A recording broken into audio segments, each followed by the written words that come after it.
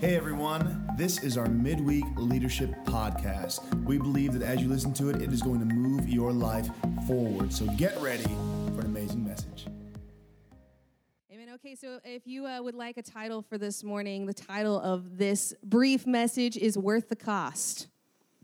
Okay, worth the cost. So I was thinking about this, and I wish Pastor Jess was in the room because I was about to just love her up so much. So before I came to this church, well, I was telling the youth last night that I shopped in the boys section of Walmart till I was like 15. Yeah, so then before I came to this church, how old was I, 23 or 24, I think. And I just didn't really shop at all. I had no love for shopping at all. And it was evident, like, don't look at the photos of me when I first came to this church. It's terrible. It's so bad. I remember one specific outfit. Oh, no, anyway, it haunts me. Anyways, Pastor Jess rescued me, okay? So she rescued me from the uglies. And, right? So she took me. Here's the thing, though. If you know, that's my testimony. If you know anything about Pastor Jess, you know that her love for thrifting is just like, it's amazing. And the first time I ever went thrifting with her, I don't think we were thrifting yet. We went to Dillard's, and I'm not kidding you. I'm pretty sure the angel of the Lord goes before her when she walks in the store, because what happens is that something that costs like $100 million, she walks in and finds the tag that's like $1.73, and you're like, what? What? Anyway, so I believe the angel of the Lord goes before her in her shopping ventures, and so Pastor Ben's probably like, yes, please, Lord, go before her in her shopping ventures. Oh my gosh. Anyway, so we had this day, we were thrifting, and we just, once you catch the bug, you can't get rid of it. I don't know what to tell you about it, but once you catch it, you're done for forever. So we were thrifting one day, and I'm telling you, we were finding some good stuff for like 25 cents a piece, okay? So here's what happens, though. When you go to the thrift stores and you find something for 25 cents a piece, when you go to Goodwill and it costs $10, you're like, what? No, this is not worth $10, and it's like Prada or something, and you're like, $10 for Prada? This is terrible pricing, right? Like, this is horrible. And it's all about your perspective, It's all about your perspective. When you have found things of quality for 25 cents, even things that are still of quality for $10 feel like they cost a lot, right? Okay, so with that in mind, let's go to the scripture, okay? 2 Samuel 24 is where we will end up landing. I'll give you the brief synopsis here, though, of what happens. So it says at the beginning of 2 Samuel 24, once again the anger of the Lord burned against Israel, and he caused David to harm them by taking a census. I need to dig more into this of how that harms people, but I haven't gone all the way there yet, so stay tuned for a later date. And he said, go and count the people of Israel and Judah, the Lord told him. So what happens is he sends his army commander. He goes and counts the people. The commander comes back, and he's like, hey, this is how many people are in these towns that can handle a sword and fight for you. But immediately, so down in verse 10, it says, after he had taken the census, David's conscience began to bother him. And he said to the Lord, I have sinned greatly by taking this census. My bad. Please forgive my guilt, Lord, for doing this foolish thing. The next morning, the word of the Lord came to the prophet Gad, who was David's seer. This was the message. Go and say to David, this is what the Lord says. I will give you 3 choices. As soon as I read this, I thought, oh, no. You got to choose your own punishment in the Lord's kingdom? That's horrible, okay? That's just not good. Choose one of these punishments, and I will inflict it on you. Can 0 be an option? I'm just sorry, Lord. I don't want this punishment. So Gad came to David and asked him, will you choose 3 years of famine, 3 months of fleeing from your enemies, or 3 days of severe plague throughout your land? Think this over and decide what answer I should give the Lord who sent me. David, I'm in a desperate situation. Yes, you are, David. But let us fall into the hands of the Lord, for his mercy is great. Do not let me fall into human hands. I'm like, oh, okay, that's a word in itself. Anyway, he comes down, he keeps repenting, and he's like, Lord, I've done wrong. I guess send the plague. Okay, here's my choice, send the plague. Then later in verse 18, it says, that day Gad came to David and said to him, go up and build an altar to the Lord on the threshing floor of Araunah the Jebusite. Back a little bit. God actually, as the angel of the Lord is coming to destroy the land, basically, God says, hey, stop, he's repentant, take it easy on him. But Gad came to David and said to him, go up and build an altar on the threshing floor. Verse 19, so David went up to do what the Lord had commanded him. When Araunah saw the king and his men coming toward him, the guy who was on the threshing floor. He came and bowed before the king with his face to the ground. "Why have you come, my lord?" David said, "I have come to buy your threshing floor and to build an altar to the Lord there so that he will stop the plague." "Take it, my lord the king. Use it as you wish. Don't buy it from me. You can have it. You can have it." Skip down a little bit. And the king replied to him, "I insist on buying it, for I will not present burnt offerings to the Lord my God that have cost me nothing." So David paid him 50 pieces of silver for the threshing floor and the oxen. David built an altar there to the Lord and sacrificed burnt offerings and peace offerings. And the Lord answered his prayer for the land, and the plague on Israel was stopped. And as I was reading this, I was reminded, serving is not only our calling, it's our honor. I don't want to bring a sacrifice to the Lord that costs me nothing. And you know what? Sometimes serving, sometimes showing up costs you something. It costs you time. It costs you emotion. It costs you investment. It costs you money. It costs you space. It might cost you your job. It might you insert here what's the most important thing to you, and it might cost you that. But here's the thing.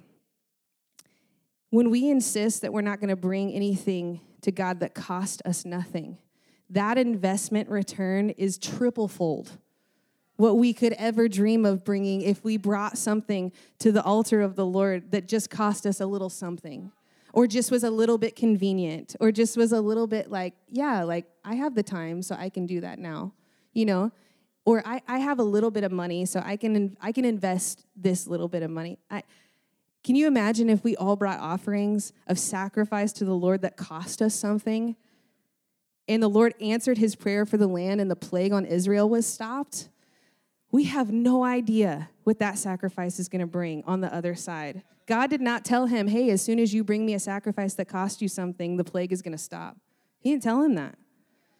David's heart and his spirit, you can feel David's desperation. You can feel his heart and his spirit. Like, I love God so much. And what I love about David, too, is that the more that I read about him, the more I'm like, he's legit. Like, he made some crazy mistakes, of course. And, I mean, aren't we all him in Psalms, right? Like, kill my enemies. I love you, Lord. Like, right? We are all David, okay? It's all of us.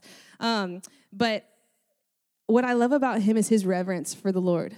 His reverence for what God has anointed him to do. His reverence for what God has called him to do. So much so that he literally had an opportunity. He had an opportunity to pay this guy. Or I'm sorry, to just be given the altar. And he paid for it. So also, when an opportunity comes along, it might sound nice, right? There might be an opportunity that makes a lot of sense.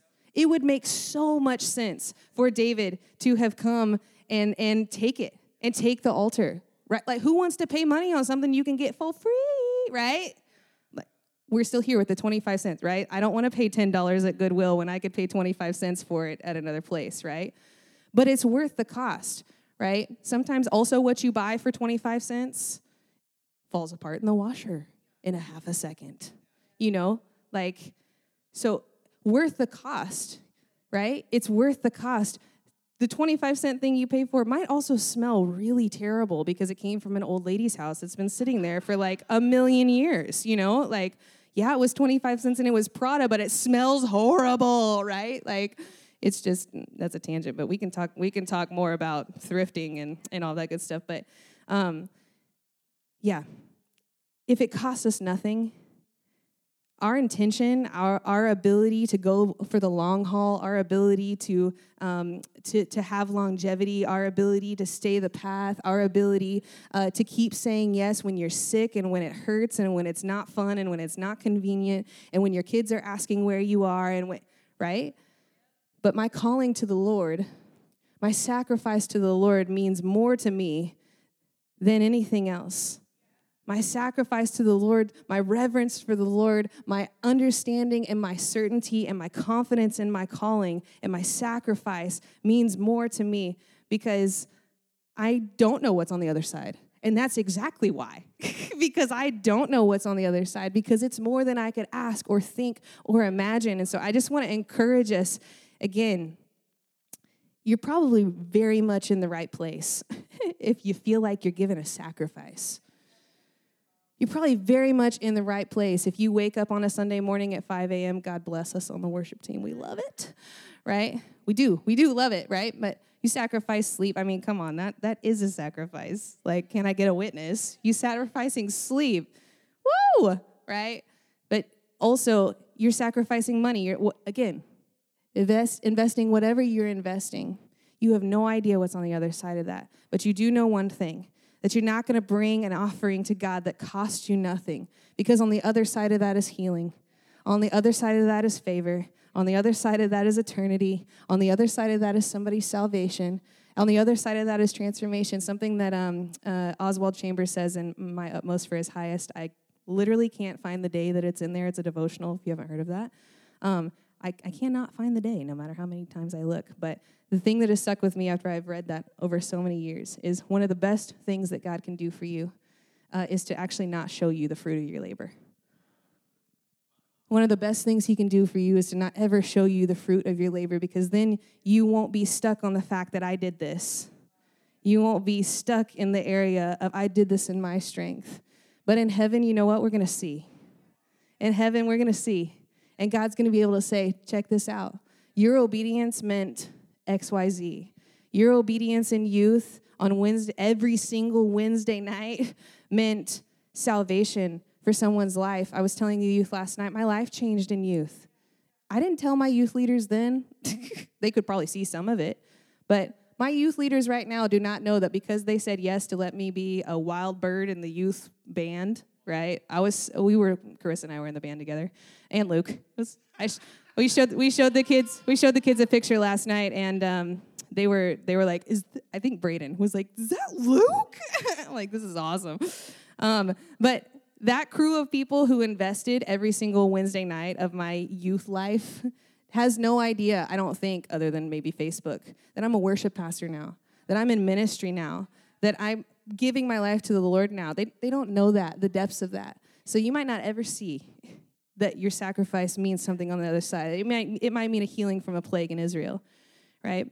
Let's not bring a sacrifice to God that costs us nothing. If it costs you everything, you're right in the right place. That's what God says. You lose your life to save it. You want to save your life, you'll lose it. You want to lose your life, you'll save it. So let's pray together. God, we just love you so much. We thank you, Father, for just the word that you continue to give us, Father, for the vision that you are pouring out on this house, Father, for the healing that you are dropping into families and spirits, God, and into individuals, Jesus. And Lord, we just pray, God, that on this day, on this Thursday, Father, that we would walk out of this day looking more like you, talking more like you, thinking more like you, Jesus. So we just beg you, Father, that your spirit would go before us in every moment, God. We beg you for our city, Jesus. We beg you, God, that you would do something transformational, that you would bring salvation to this city, God, that you would bring a Holy Spirit revival to this city, Jesus, that you would do something that can only be said that God did this, Father. And Lord, we just love you. It's our honor to serve you. It is our honor to say yes to you, Lord. And we just thank you that your kingdom is coming, God, that your will is being done in Jesus' name, Father, and that you are always good. Your faithfulness goes before us, Jesus. In Jesus' name, amen and amen. Hey, church, we hope this message has pushed you forward in your leadership and your relationship with God. We can't wait to see you this Sunday or in a Connect group. Have an amazing week. We'll see you then.